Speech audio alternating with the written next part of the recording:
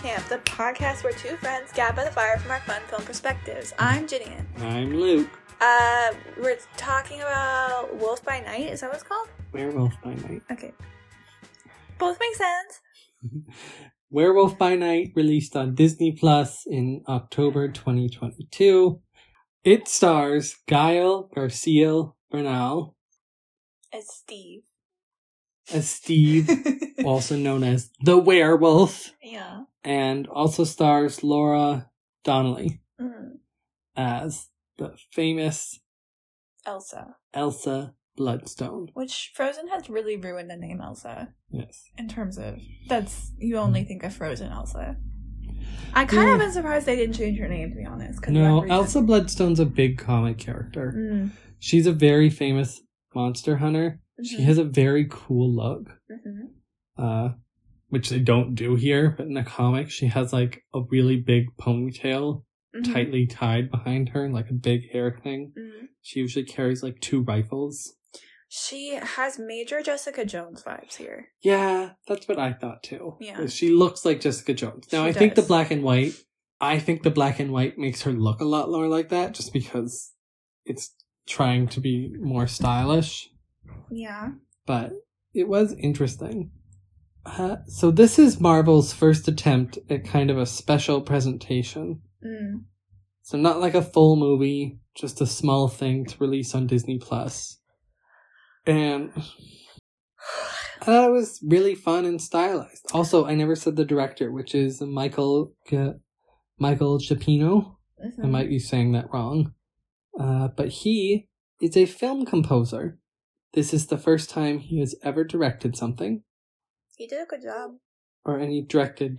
That's not entirely true. He directed a Star Trek short in 2019. And I encourage anyone to watch the trailer if you've never heard of this or you're not sure. It's a really good trailer. It got me excited for this. And if you watch the podcast, I'm not normally excited for new Marvel stuff, but this was them really playing in a way that I really liked. They were playing both like stylistically but also story-wise. I like Marvel when Marvel plays with genre. Yeah. Because that's how I think Marvel can prevent itself from going stale. Like WandaVision. Like WandaVision played with genre pretty well. And then when it didn't, it wasn't as high quality. Yeah. And like Captain America Civil War, political thriller. This is classic with horrors. Old classic horrors. And yeah, it was really fun. I do have I have one critique stylistically and another that's not really a critique, but it's a note, I guess. I don't know. The first critique is our main guy Steve. So when Steve first shows up, it's like this monster hunter council thing going on. Because the lead monster hunter man who has the Bloodstone died. Ulysses. So they all have to fight to get the Bloodstone, and then whoever gets it gets it. And like they can kill each other, and they're trying to like kill the monster or whatever. So anyway, he's there as one of the monster hunters. I don't know how he gets there, it's not important. He is an actual monster hunter, I think. Is he? I think so. They all seem to think he is. And, yeah. I but think he doesn't act like them either. And then when Elsa like questions him, he's like, "Oh, I'm not that kind of hunter."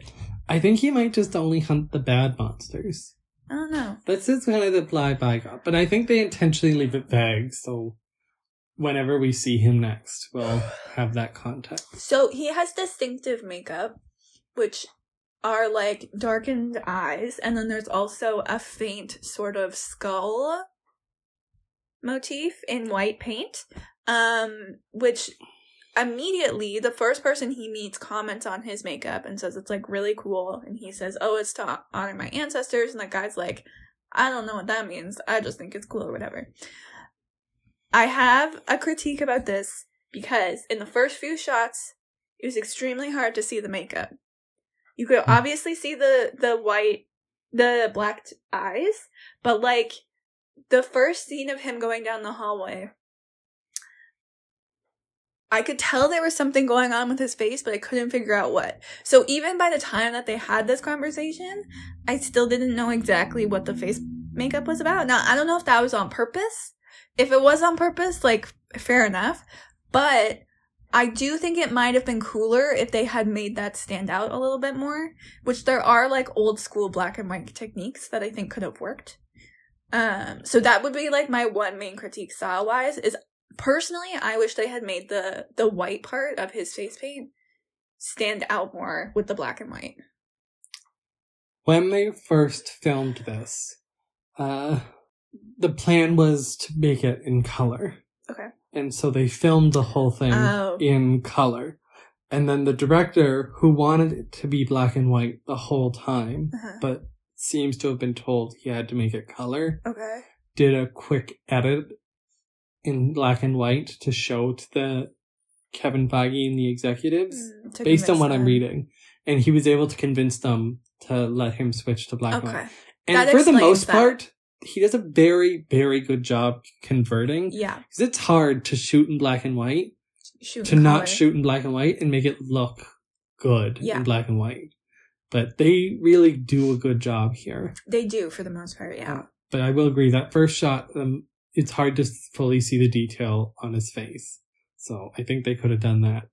Well, that explains a lot that they shot in color at first. So I get it. That's like I'm kind of shocked because this would not have the same impact at all. Because, like, the stylization and the reference to old horror movies is so much of this movie. And it's like, the film does some old film textures, and they have the little key frames and stuff. I think they were going to go for, like, a 40s, 50s color. Like an old school color, but still color. And then it said in the reading, or in the thing I just read, that eventually the director was able to convince him, because he was able to say, like, that doesn't match the essence of what we're doing strong enough. No, I don't think that makes any sense. I think is the right move. This is a black and white story. To convince them. And they do kind of the WandaVision thing, where they aren't held back by black and white. Like, they use it to push it forward, but also stuff like the Bloodstone being color, I thought worked really well. Well, I think that's the thing, is, like, what I was saying about the keyframes and the added on texture and stuff is, like, that can come across as sort of almost, like, fakely pretentious. Like, it's, like, trying to be pretentious, but in a way that's, like, not even authentic, so it's, like, can come off bad. But they don't do that here, I think, in part because they lean so fearlessly into the old horror movie vibe that, like, it's cheesy, and it's taking itself lightly enough, even though it is, like, scary, that it, like, totally gets away with it. Like, it doesn't feel inauthentic to it. Yeah.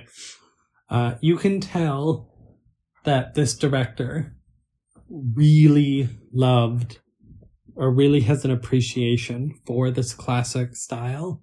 And it comes across that he took it so seriously. And he integrated the practical effects very well, but in a way that was stylized, You told me this was all practical effects, and this is definitely not all practical effects. I just read that they did practical effects. I think what they meant was the werewolf. Okay. Was all practical effects. Yes. Oh! Because obviously Man-Thing, also known as Ted?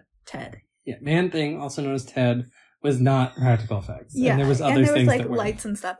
That makes sense with the werewolf. That was the second thing I was going to say stylistically, is that the werewolf is, like, person in a costume werewolf, instead of, we've seen the development of werewolves. You have, like, person in costume werewolf, you have weird, like, hybrid werewolf that goes more wolfy, but they're still standing, or you have just a wolf, right? We have person in a costume, which could very easily not have worked, especially because when he is in werewolf form, he is supposed to be very scary, and the text, very deadly. The text takes him very seriously. But because we have this old horror movie aesthetic, you know, it's very like Teen Werewolf, like the old movie. Like, it just, they managed to make it work, and I really appreciate the bold choice of that. Well, I also want to add, when the werewolf does his rampage at the end, this is still PG-13, and it doesn't go as far as I think it could. It doesn't go all the way, but it could. This is definitely pushing PG-13. This is like very violent. Well, that's also partly why I'm shocked. Kiki. No, Baba. Why I'm shocked that they didn't shoot it in black and white originally, because blood is so much more gruesome when you can see the red. When it's black and white, it's not as gruesome. There's a lot more of a distance to it. It's the classic trope. You can show as much alien blood as you want. Yeah. Or as much non-human blood as you want, as long as you don't make it red. Yeah. So people just seem not bothered by it. If they're like, oh, it's just not as disturbing. I don't know what it is. But yeah, it's like weird to me. But yeah, it is quite violent. And I thought the action scenes were pretty good. I think my most favorite shot of the whole thing is when he's turning into a werewolf, and it's the shot of like Elsa cowering, and you just see him turning in like the flashing lights. That was a really good shot. Yes. I think it was in the trailer too. Yes. They very intentionally did market that. That was a good shot. That was really good. But also, like, the storyline for this was really weird, in my opinion. But I didn't not like it. But I am kind of confused by it. Well, it was just really interesting because they set up this whole competition in the garden thing, which I was like, okay, this is gonna be the thing. But then that resolves like really quickly, which I knew there had to be something else because it was resolving too quickly. And then you have the second part, where he is getting like forcibly turned into a werewolf, and they want him to attack Elsa. And I think, not necessarily my issue, but like when it ended, I was kind of sad it ended. I did end up like really liking these characters, and I kind of wanted more. And I think those two scenarios were really rich and interesting and could have almost been their own specials. But like 2-week special. Yeah. Like, I just kind of wanted to be in each scenario a little bit longer. But they were both, like, really...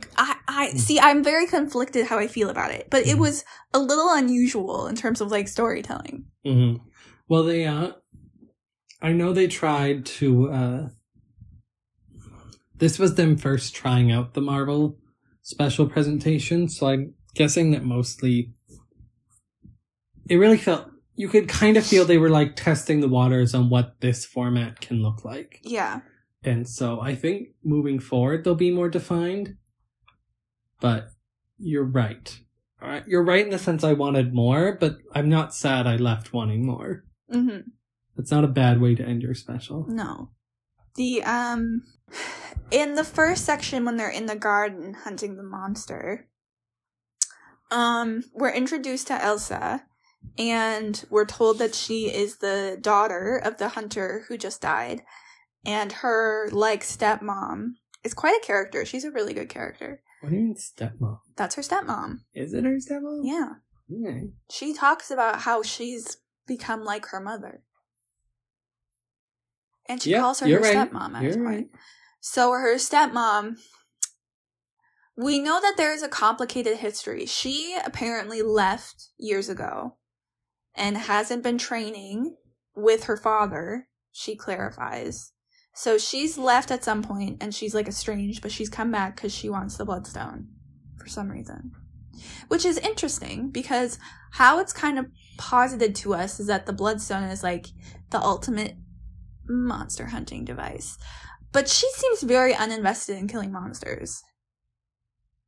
I think she just wants it because it's, like, supposed to be hers. Yeah. And her dad just didn't give it to her out of spite. Mm-hmm. That's kind of what I got, but also I think Elsa's just a different kind of monster hunter. She doesn't want to kill all monsters, just like bad ones. I think like that is part of my point though, especially with how quickly, so her and Steve get stuck in this mausoleum together later. And Steve just is like, well, she knows that he's weird because they ran into each other earlier, and he's like, I think we should not kill each other. That's not how he says it. But she's like, what? And then they get attacked by somebody else. So then they run into each other again, and he doesn't want to kill her still. So she's like, what's the deal, dude? Like, you're being so weird right now. We're supposed to be killing each other, but it's not. Anyway, so I don't even remember how it goes down, but he's like, yeah, I'm like best friends with the monster. I'm just trying to free him. He tells her like fairly like soon into the, anyway, my point is that she comes around really quickly. And I think all of that is really interesting. Which is why I want like more of it. Mm-hmm. Again, it's not even necessarily a criticism. It's just like, it's why I kind of almost wish that these were 2 episodes, because there's so much there to dig into that we don't have time to get into, especially later on when he's getting turned into a werewolf. The music cues that there might be something romantic going on, which like we don't really get into in detail, but like that also I would have been interested in that expanding. Yeah, Marvel is moving into a monster horror section because they have Blade coming up, which is the vampire hunting, and I think they have a few other things that they're looking into. So this is like a new pillar of Marvel they want to bring into, and I'm really glad with the first start. Like, if this is the direction they want to take it, yeah, like it clearly shows that this is a good idea. So I'm excited by this prospect. I have a broad critique of Marvel right now that I want to bring up that this special is contributing to. Okay. Which is all of Phase 4, so everything since Infinity War, has been adding a lot of new characters. And the problem is, for me, and I think for a lot of people, is that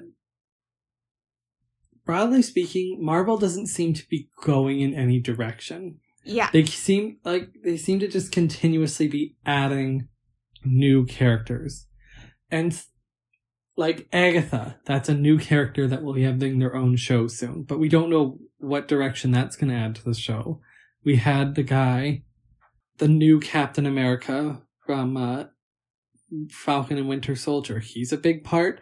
We have... I thought he got kicked out. But he's still moving forward in a new show, The Thunderbolts. He is? Yeah. Oh, okay. What's the girl from Seinfeld? Julie Louis-Dreyfus? Yes. Julie Louis-Dreyfus is in the Marvel movies now. Okay. Assembling her own Thunderbolt Suicide Squad. And like, there's just like She-Hulk, Echo, Miss Marvel. A lot of these are cool characters, but they feel like they're just being added to check boxes. Like, oh, they're added.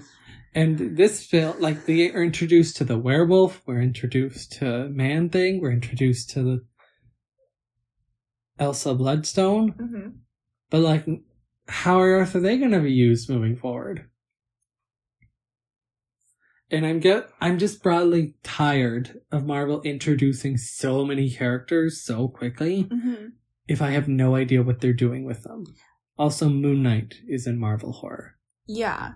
I forgot to say that before. I mean, I'm not like as engaged in Marvel as you are, but I agree it does feel like they don't have a direction right now. And the weird thing is that I know what their direction is supposed to be. Okay. They're building to a Kang dynasty. I don't know what that means. Okay. Loki was the only time this was set up so far, but Kang is the smartest man ever. Okay. And in every timeline... Oh, yeah, you told me about this. Every timeline, Kang fights and kills all the other Kangs until there's one Kang. But someone killed that last one Kang, who was keeping all the other Kangs from killing each other, starting endless wars in all the timelines. So because they killed him, all the other Kangs are going to start wars again. Until this one Kang can come back and be in charge. Why is the smartest man want to start a war? Because they all think they're the smartest man. So they're all fighting each other. It's not very smart. If you're the smartest man, it is. Because one Kang does win. He just knows he's the smartest Kang. My point being is that that's the storyline they're building to. Mm-hmm. But like, how does this contribute to that? This doesn't. Which is fine, but if it's not building to that, and it's not building to anything, I feel like we're just doing a lot of pit stops on the Marvel journey. Uh-huh. Which is annoying to me as someone who enjoys the overarching story. But it's clearly not as annoying to you, who just enjoys the occasional pit stops I drag you into. Yeah. Which I do make you watch them, because you would not watch them without me. You know what weirdly it sounds like? It sounds like they're copying DC's, like, director, model. Individual film format? Yeah. Which is weird, because it doesn't, like, work for DC very well. But no. That's what it feels like they're doing, kind of. It kind of does feel like that, but even with DC, at least when they have that, when DC hits really good directing, it's really good. Mm-hmm. And when it's bad, you at least kind of know what they were trying to do. Mm-hmm. DC's model only works because they take a lot of really, really bold choices. And this was bold. This is the only bold thing Marvel's really done. Yeah. Lately. Yeah. Like, I like She-Hulk well enough. She-Hulk is not a bold show. Yeah. Miss Marvel is not a bold show. Hawkeye was not a bold show. So my point being is they're not being bold. So they shouldn't do that. Also, they have a really good thing working. And I want them to keep doing it. But this was fun. I really liked Elsa. I thought that she was really, like, intriguing. She won me over, the actress. Because when I did first see her, I was like, oh, it's like Jessica Jones, but it's not Jessica Jones. But, the actress found a space for her. Yeah, she really did. And I don't know, I believed her as a person. Mm-hmm. I think I like where the character starts here, but this is a character that I do not want to stay here. Mm-hmm. Where they are right now makes sense for the end of the special. Mm-hmm. But I want her to kind of grow more, do more. I want her to be more active. This film was her reacting to a lot of stuff. Mm-hmm. Like, she didn't feel like she was in control of her narrative. That is a complaint I have. I don't mind it so much. Yeah. Because that's just, it works for this plot line. It works for what this is set up. But I don't want this to be every film. She gets in a situation, everything goes wrong. I want her to be, like, actively doing stuff. I do have a complaint for the end of the first half, when her and Steve work together to free the monster. And in exchange, she's going to get the Bloodstone, right? And he blows up the wall. She leads the monster there. And Ted is running away. And she goes, wait, the Bloodstone. And she has like a grabber or something. And she grabs the Bloodstone. The Bloodstone's on the ground. So Steve's over here. Bloodstone's on the ground. She's right here. Other people are running over because there's an explosion. I don't understand. She just stands there the whole time. Why in the world? Like, she's been after the Bloodstone since she got there. She was very intense about getting the Bloodstone. She did not want, like, she was like, if you cross me, I'm gonna kill you. Like, why does she not go to the Bloodstone as soon as it's on the ground? Because what happens is, Steve goes to the Bloodstone and it, like, attacks him or whatever, because he's a monster, I guess. And everyone else shows up, and she never once moves towards it, which I just thought was really weird. When he touches it, she's surprised and shocked. Yeah, but I don't understand why she even, like, why that wasn't her first move to go towards it. I just think he was closer to it, so. But that's strange. Just in terms of urgency, if they could have exactly the same thing happen, but have them both reach for it, Steve gets there first, and it does the thing, and then she's surprised. But that makes her more active in getting what she wants. I thought that was weird. I didn't have a problem with that. I just want this character to do more moving forward. Well, why did you have a problem? Why did I have a problem? Because every scene should be motivated by what the character wants in that scene. He was just picking up to give it to her. There was just a lot of space in between that was weird that she wasn't moving towards what she wanted the whole time. Okay. Okay. I didn't have a problem with it. Well, I do. Okay. You're allowed to have a problem with it, but I just didn't have any issue with that. See, I also think there was just I'm so conflicted because on the one hand, I like short things. On the other hand, I feel like there were so many fucking episodic moments in this that would have made a really good episode of something. Like them in the cage together before he changes. That would have been a great television episode. Especially because, at the end, he's, smelling her, and then the next episode, she's all, touching his face and looking in his eyes, right? We could have, romantic tension building. Are you gonna actually make me say it? What? You gonna make me say it? I don't know. I don't know what you want to say. I am judging what we got. Oh, my God. Not what we wanted. I think that there's a different world where they could have made a good TV show out of this. But then I don't think any of the cinematic choices would have hit as well, because it would have been spread out over a TV show. And here, it felt like a tight cinematic piece. So, I'm excited to see where these characters are next. I think if they had explained before where these characters were going next, it would have prevented that feeling you're having now. What do you mean? Marvel usually has the next few films announced. So if we knew, we knew in WandaVision, her next spot was Doctor Strange. Uh-huh. So at the end of the show, we knew where she was going. So that's where the energy of the arc was. Yeah, I don't care about that. Oh, then I can't help you. I just think if it was a TV show, you would be as happy as you think you would be. I know! I'm not saying that it should be a TV show. I'm explicitly saying that I'm conflicted. I'm clearing up your confliction. No. Okay. Maybe it could be 3 episodes. Like a very short miniseries. I don't know. Hey. It's just there's a lot of good stuff in there that I wish was a little bit longer. But I am conflicted because I normally like short things, so I don't know. I thought this was a cute, fun little package. I am also conflicted about the color coming back at the end.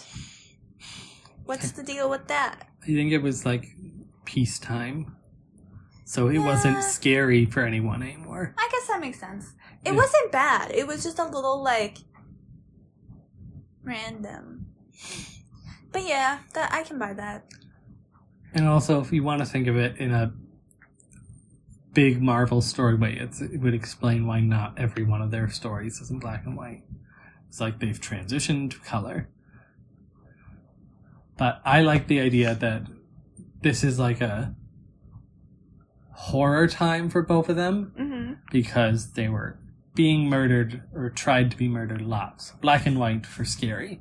And now that they're not almost being murdered all the time, it is not scary anymore. I also love that one shot of when Steve is in the murder gardens and the monster arm comes out to grab him. And it's really scary. And then Steve hugs the arm. Mm-hmm. And then he starts talking to him, and it becomes obvious that they're friends.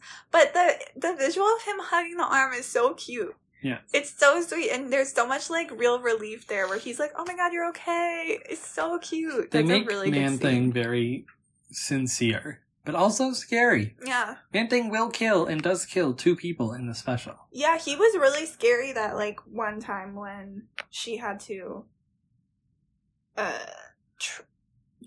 convince him to follow her to the wall. Yeah. And I thought that was impressive because they start off the first time you see him is him being all cute. Mm-hmm. No, they really do a good balance. The film really understands classic horror, so they use that skill when stuff like this. Broadly speaking, it was a fun special. I like this thing. I hope Marvel does more of them. And yeah. If they do more highly stylized experiments, I will be interested. As it stands now, the only time I watch is when I think they're doing something interesting. Or when I make you go. Yeah, and this was definitely something interesting. So, I mean, if they're, like, not gonna have a direction and they just try random shit, I'd be down. I'm fine with them. I want them to have a direction, but I want them to have these fun, different playing with styles. Like, have the horror films play with horror. Have political thriller ones that they do. Have the classic fun energy light ones. The problem is that they seem really stuck in that light comedy action area. Mm-hmm. And I don't think that it's good for Marvel to stay there. Yeah. It's getting a little too silly. So, I'm excited what's going to happen next. And overall, I had a fun time. Let's talk about the other hunters. Okay. Might have to edit this into like the middle or something. But I'll just leave it here. Uh-huh. Anyway, there was the widow, who wasn't really a hunter, but she seemed to be the most hunter of all of them. She's the only one that fought a monster and won. She was cool. I thought the actress did a really good job. Like, she was really good at being the character that she was. She reminds me of Olivia Colman. And also, if you've seen Ready or Not, I don't think you have, but if you've seen Ready or Not, she's major Ready or Not vibes. Like, she is committed to The ritual. The mission and the ritual, you know? I've seen a lot about Ready or Not. Mm-hmm. I watched the video where they showed every death and like explained the context. It was very interesting. It's a good movie. The only other significant hunter, in my opinion, Uh-huh. because there was 3 of them. There was the lady in all white. Yeah. She was fine. She seemed very assassin-like. I don't think she has any dialogue. No.